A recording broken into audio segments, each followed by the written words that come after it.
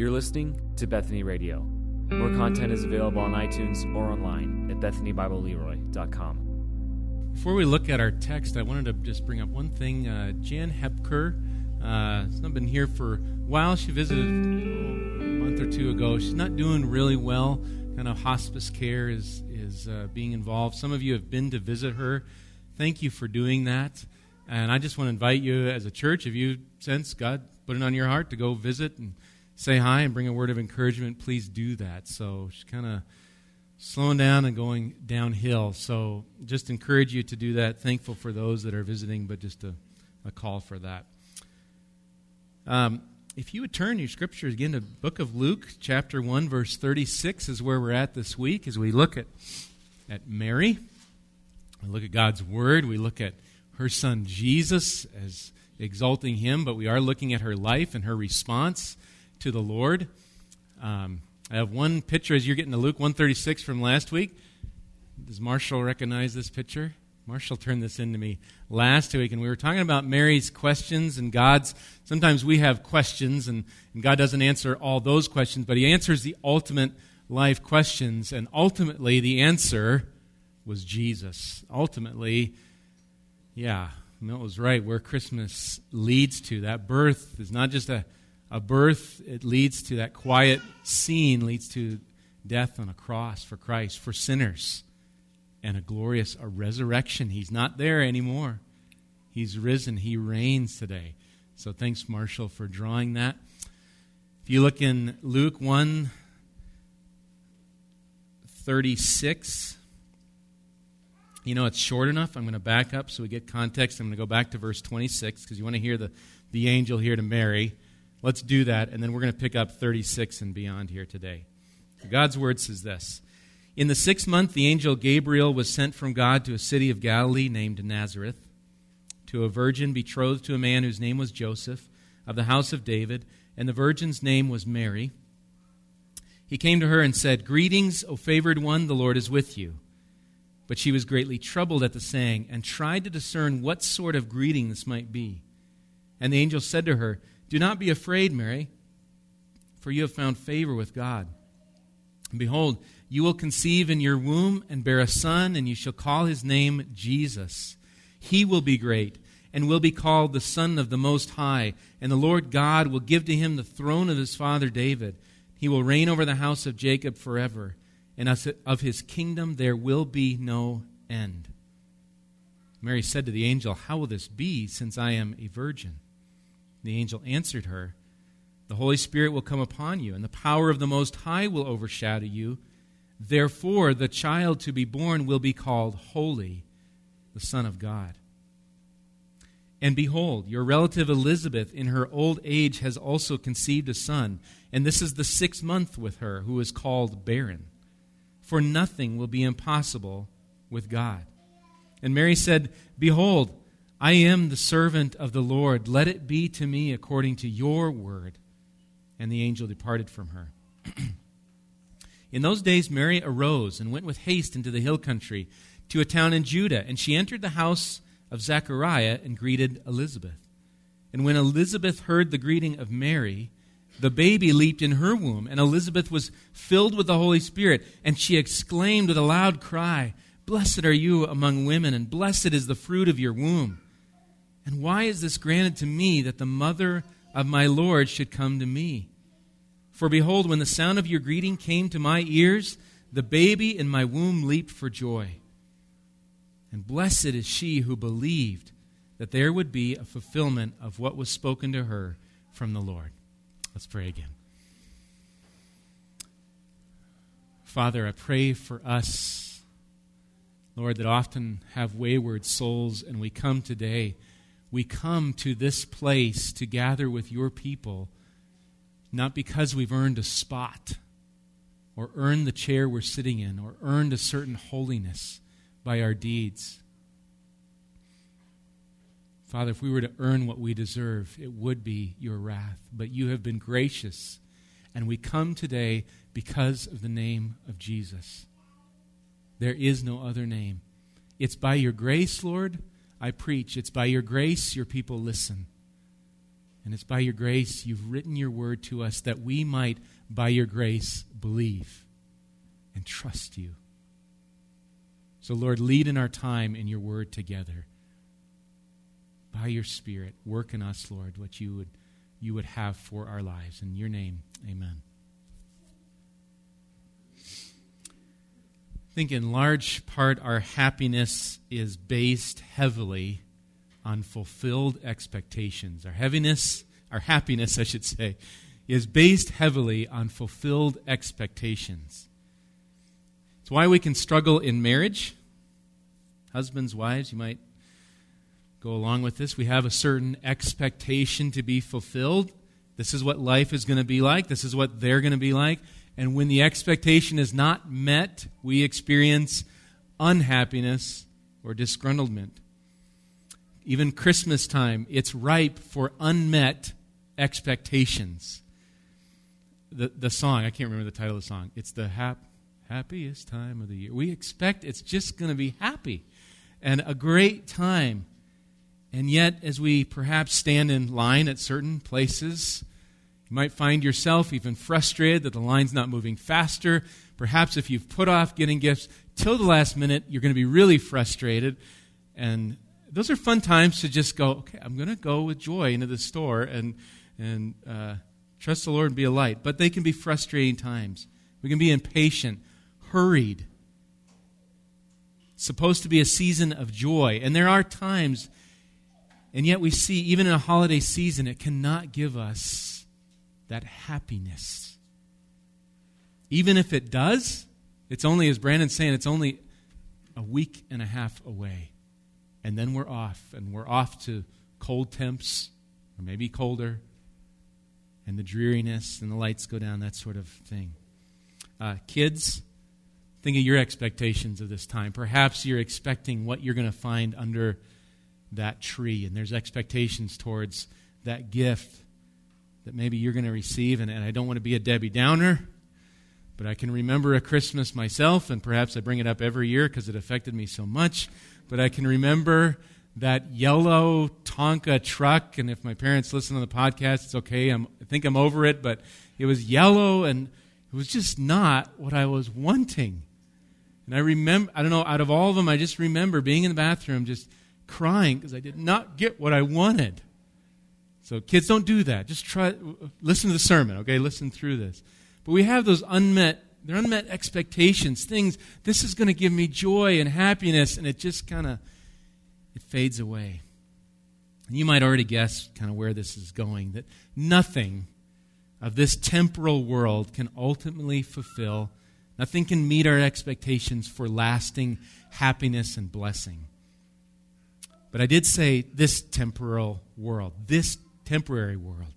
There is one, capital O, one, who can fulfill our expectations for joy. And He will for eternity. His word of promise can be banked on through all the ebbs and flows of this temporal life. Mary came to trust Him, and may we as well. We're in this series looking at Mary's response to Yahweh, modeling a response to Yahweh. Again, this is not to exalt Mary any more than what the Scriptures do, but we're just examining how she responds to the Lord, and then with eyes fixed on the Lord, not on Mary, but eyes fixed to the Lord, that we would respond as well. Last week we saw Mary responding to the angel's greeting and the message. She had questions. What kind of greeting is this? How will this be? And those questions, they were answered with a focus on Jesus. He's the ultimate answer. His word answers our most important questions. Today's text, as we read 36 to 45, narrows, I think, a bit to her specific response to this announcement of Jesus. The announcement of His kingdom, His holiness, this virgin birth that's to take place. It's her response to this. How can this Jesus, fully God and at the same time fully man, yet without sin, holy, these two natures, this one person, this union only God can bring about? How does she respond? So we left off in verse 35 with the answer to Mary's question, how will this be since I'm a virgin? The answer, Holy Spirit's going to come upon you. The power of the Most High will overshadow you. Therefore, the child to be born will be called Holy, the Son of God. Now look at our passage and look at the first two verses, 36 and 37. Because the angel continues, and behold. These are kind of markers. Behold, take a look, pay attention. Behold, your relative Elizabeth in her old age has also conceived a son, and this is the 6th month with her who was called barren. For nothing will be impossible with God. Prior in this chapter, we haven't read this, but if you're familiar with Luke in this chapter, there's that announcement to Zechariah the priest. He was on duty, he's burning the incense. The angel comes, Gabriel, that his wife, this Elizabeth, who's been barren, who could not have children, she would bear a son in her old age. A miracle. Here the angel is continuing really to answer to Mary, how is this virgin birth going to take place? How will this be? And part of the answer is, look at your relative, Elizabeth, who in her old age has conceived. How will this be? Verse 37, nothing will be impossible with God. Look at the word there. If you've got the ESV, I've got for nothing. You can almost separate nothing as no thing. That's what it is, right? No thing. Or fill in the blank. No event. The word here could have a couple different meanings, like no word. So no word's impossible with God. What he says, it's not impossible. If he says it, he will do it. It's not impossible. No thing is impossible. He says a thing, this thing's going to happen. It will happen. No event is impossible with God.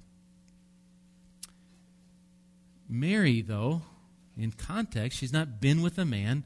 She's going to be pregnant, and so Elizabeth, called barren, she's old, and she's already pregnant.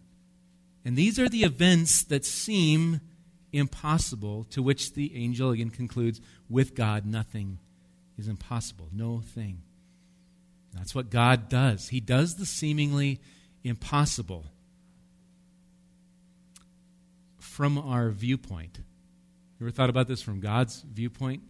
From God's viewpoint, everything he does is possible.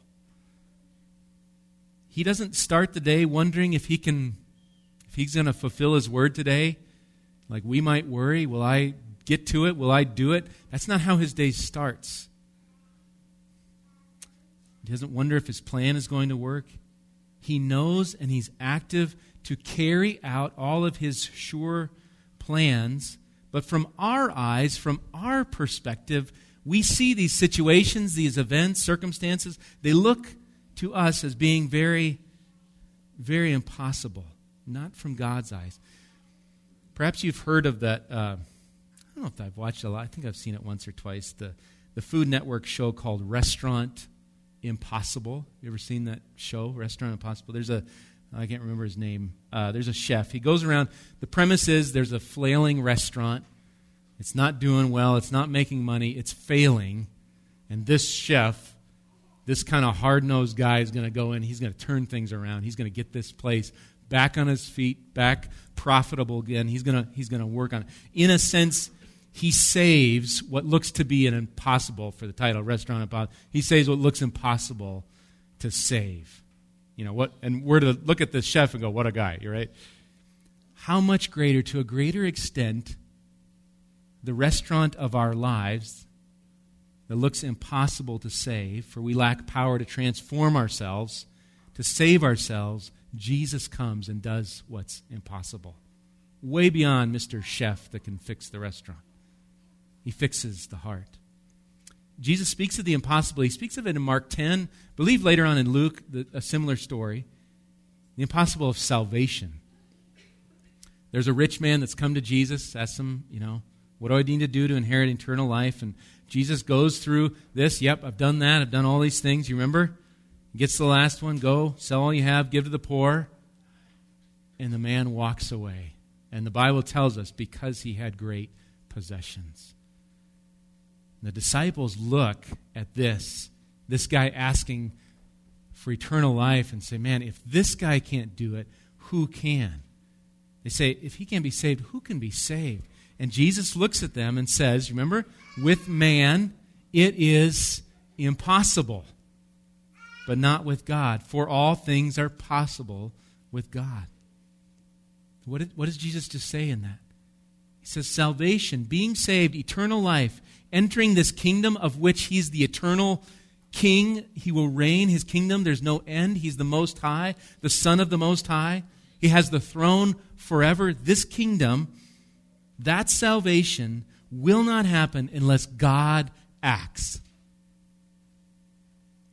Like Elizabeth conceiving in her old age, like Mary conceiving the Holy One though she's a virgin, so too God does the impossible in mankind, men and women enslaved to sin. It's impossible with us, not with God. For he makes possible what's impossible. All right, well, we get to verse 38 then. Look at Mary's response. Verse 38, and Mary said, behold, I am the servant of the Lord. Let it be to me according to your word. And the angel departed from her. Can you picture Mary here? We're not told. Perhaps her hands are just lifted up in submission. Behold, I'm a servant.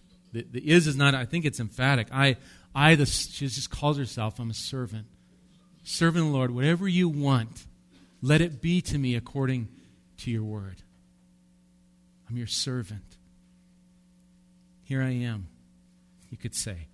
She calls herself a doule, or you maybe heard the Greek word doulos, that idea of being a servant, a slave of the Lord. And we see this throughout the New Testament. Authors often begin their letters with this word, Paul, a servant, a doulos, or a servant of Christ Jesus.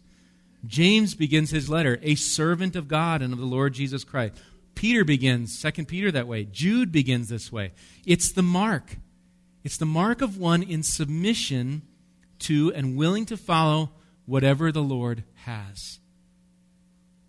And it's here the response of Mary. I am the servant of the Lord. And she says, let it be to me according to your word. What's she saying here? She's saying, Lord, whatever you want to do, you go ahead and do. She places herself under the word of God. In essence, God's word has the final say in Mary's life. Is this your response? Is this how you respond to whatever God has for your day or for your life? I don't think that's often how we look at our day. We want the day to go according to my expectations, my words, my ways. This is my plan for today. We don't typically, and maybe it's good to start stepping out of bed and say, let it be to me according to your word today. Do what you will, Lord. So it takes faith. Faith here, I think, for Mary to say, let it be according to your word. There's trust that this word is good and he's faithful. We serve a gracious God who is true to his word. Mary here trusts in the Lord. The result of this belief, of trust, of submission, I think the result is blessing. So in the text, Mary we're going to now connect here to the next section. Mary heads to see her relative, this relative Elizabeth, journeys to go see her, and I think we see themes of blessing and belief. So look at verse 39 and 40. So here's this proclamation, and now Mary, verse 39, in those days Mary arose and went with haste into the hill country to a town in Judah, and she entered the house of Zechariah and greeted Elizabeth. We're not told what town she went to, other than it's the hill country of Judah. Could be a lot of places. One, Matthew Henry, if you're familiar with him, who writes kind of an older commentary. He wonders about it being the city of Hebron, one of those, remember now, Joshua, now we're familiar here. Joshua city, a Levitical city. Perhaps that's where she went, where the priests would be living, like Zechariah, who was a priest. Perhaps. We're not told. But we do see belief, I think, in action here. Mary hears the word from the angel, and she gets up in haste, she goes to see Elizabeth. I don't think she's going to see if what God told her of her relative is true. I'm going to see if this is true or not. I think she's going to see what, in fact, God had done. I want to see it. I don't think we get a sense of, well, I'm your servant, let it be, and yeah, maybe I'm going to see if, and then I'll believe. There seems to be a faith and a trust as she goes. It's a response of faith to see God's work. We see it in the shepherds that night outside Bethlehem. The angels announce good news, and they respond, let's go over to Bethlehem and see this thing that's happened, which the Lord has made known to us. It's fitting, even in the context of the book of Luke, at the beginning chapter, beginning verses, where he's writing to Theophilus, to have a certainty concerning the things you have been taught. Luke is wanting Theophilus, have a certainty about what you've been taught. Mary seems to have a certainty she's going to just see it. She's going, traveling to Elizabeth. Confirmation, seeing that of what God has said.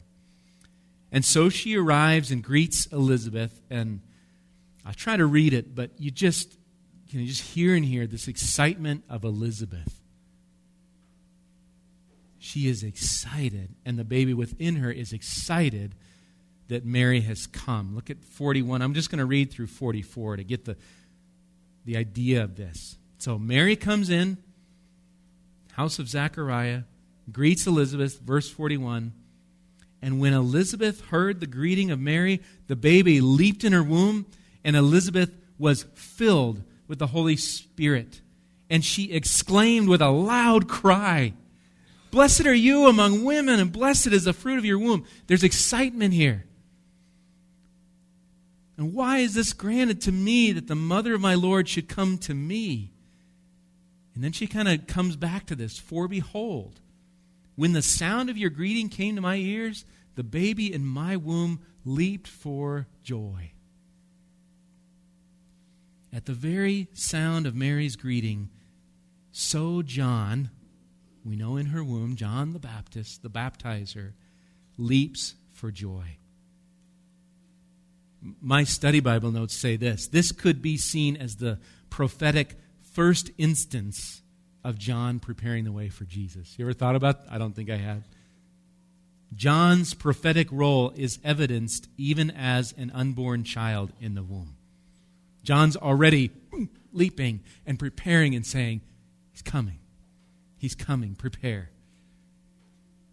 So in a sense, John's ministry has begun, leaping for joy at the Lamb of God who takes away the sins of the world, he'll say later.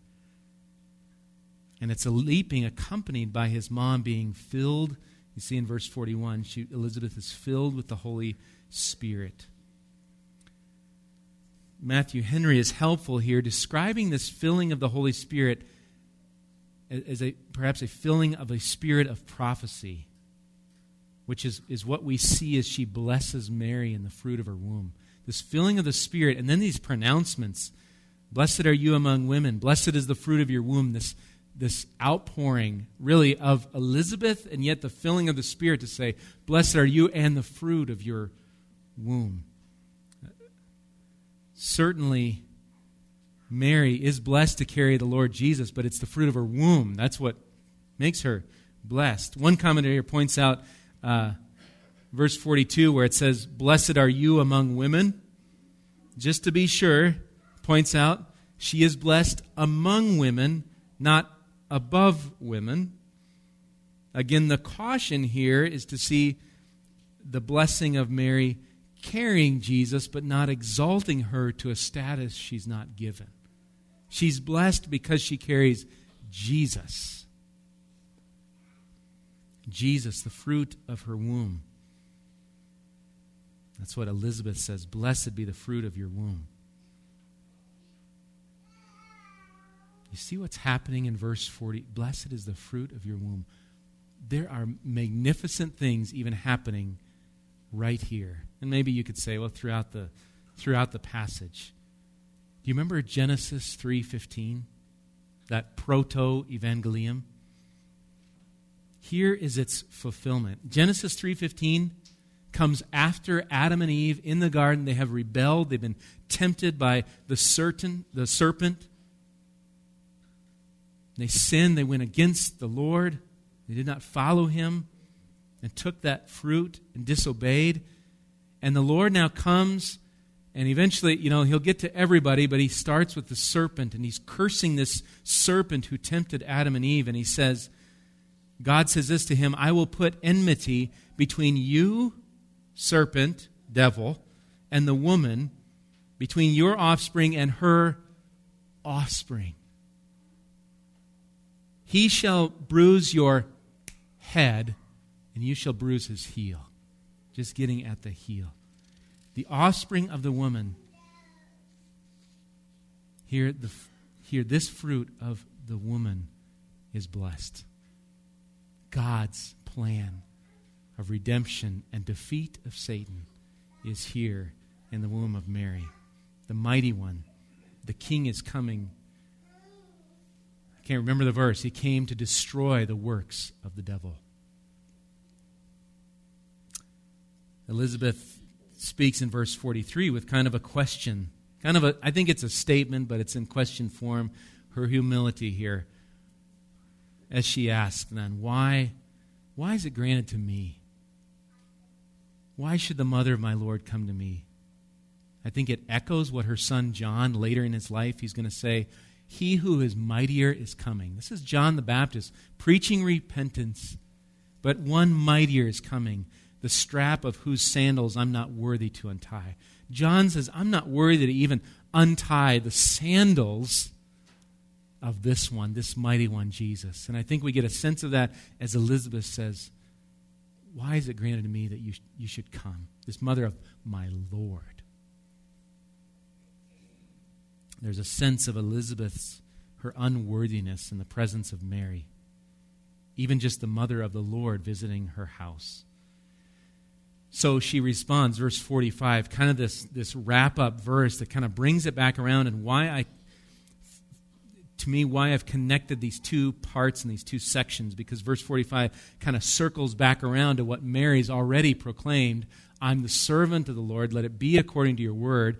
Elizabeth recognizes this faith and belief in 45, says, and blessed is she who believed that there would be a fulfillment of what was spoken to her from the Lord.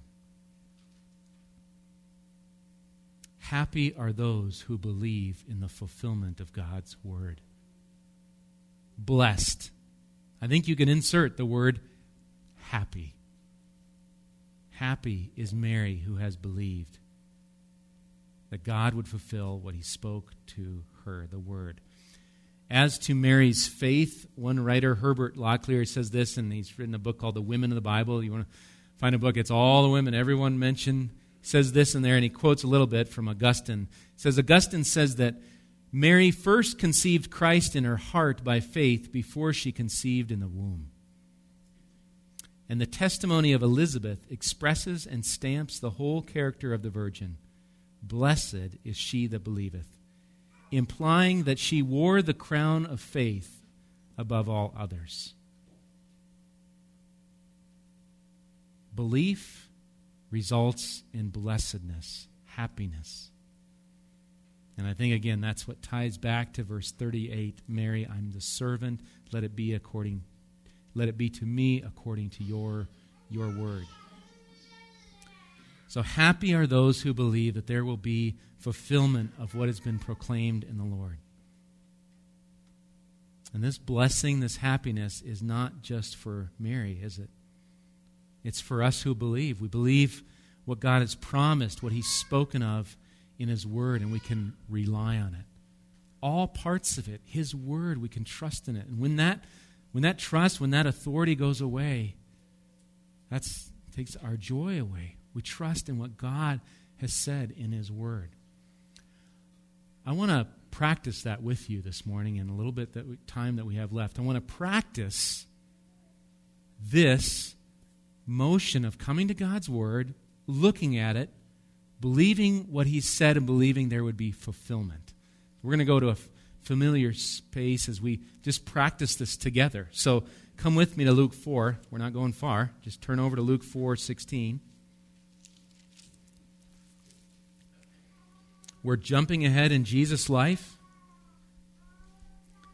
He's grown up now. Luke 4:16.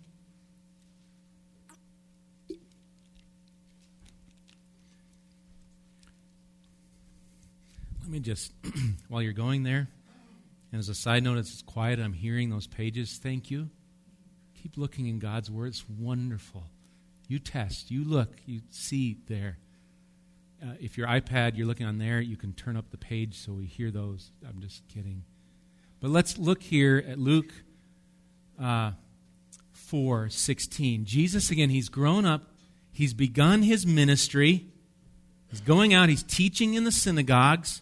And here's what we read. Now we're going to practice. Here's Jesus. Verse 16. And He came to Nazareth, where He had been brought up. And as was His custom, He went to the synagogue on the Sabbath day, and He stood up to read. And the scroll of the prophet Isaiah was given to Him. He unrolled the scroll and found the place where it was written, "The Spirit of the Lord is upon me, because He has anointed me to proclaim good news to the poor. He has sent me to proclaim liberty to the captives and recovering of sight to the blind, to set at liberty those who are oppressed, to proclaim the year of the Lord's favor." Now listen to this. He just gets done reading this, and he rolled up the scroll, gave it back to the attendant, and sat down. And the eyes of all in the synagogue were fixed on him. And he began to say to them, "Today this scripture has been fulfilled in your hearing." How cool would that be? Here's Jesus, having just read this, sits down and says, what I just read, it's here. He makes this bold claim to have fulfilled Scripture in their hearing. Now, Luke is going to write much later on, after Jesus' resurrection. He's going to write of Jesus walking on that road to Emmaus, sharing with these guys, beginning with, I think it's Moses and the prophets, to interpret all the Scriptures, the things concerning Himself. It's focused on Christ. That's where Scripture goes, so that we can say in Christ He fulfills all the Scriptures, because the Scriptures point to Him. And we see Him fulfilling the Scriptures. Now, I want you to turn to where these words come from, because it's worth the turn. So go to Isaiah. They come from Isaiah 61, and I want to just end by reading Isaiah 61. Here's Isaiah 61, years before Jesus would come in the flesh to Mary, born of the Virgin, the Holy One. Here's the Scriptures, and now their fulfillment in Jesus Christ. They're fulfilled. Think of what this is as we look at this and say, let it be according to your word. Blessed is she, blessed is we who believe what the Lord has said, what He's spoken of, that He will fulfill it. I want to encourage you as I read Isaiah 61, just 1 through 3. I won't read the whole thing. Do you believe in Jesus this is fulfilled? And we see this. Here's what it says. The Spirit, again, we're now, oh yeah, we've heard this. The Spirit of the Lord God is upon me, because the Lord has anointed me to bring good news to the poor. He has sent me to bind up the brokenhearted, to proclaim liberty to the captives, and the opening of the prison to those who are bound. This is God doing impossible work for sinners. Verse 2, to proclaim the year of the Lord's favor and the day of vengeance of our God, to comfort all who mourn, to grant to those who mourn in Zion, to give them a beautiful headdress instead of ashes, the oil of gladness instead of mourning, the garment of praise instead of a faint spirit, that they may be called oaks of righteousness, the planting of the Lord, that he may be glorified. What's our response to this one who fulfills this King who reigns eternally? May we respond like Mary. Behold, I'm a servant of the Lord. Let it be to me according to your word. You're my Savior. I trust you. Let's pray. Father, thank you for these words. Thank you for the narrative of Luke and how you've worked through human authors to put your very words on our pages before us, to see in them the fulfillment of the Scriptures pointing to Jesus. Your words went to Mary. We don't exalt Mary, but we thank you for her example of believing and trusting and saying, let it be to me according to your word. We come to the one that Mary brought forth by God's hand, Jesus Christ. Lord, you comfort us when we mourn. May you do that as we go through this week, this Christmas season, as we face expectations unmet, things under the tree we didn't expect, and Lord, far greater things than that. We thought so-and-so would treat us better. We thought our sin would be done by now. We thought this would be a happier time. Father, may we leave behind the fleeting joys of this temporal world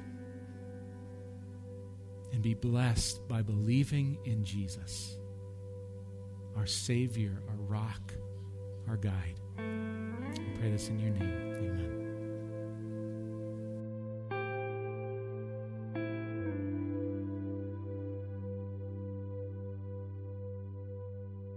You've been listening to Bethany Radio, a production of Bethany Bible Church in Leroy, Minnesota.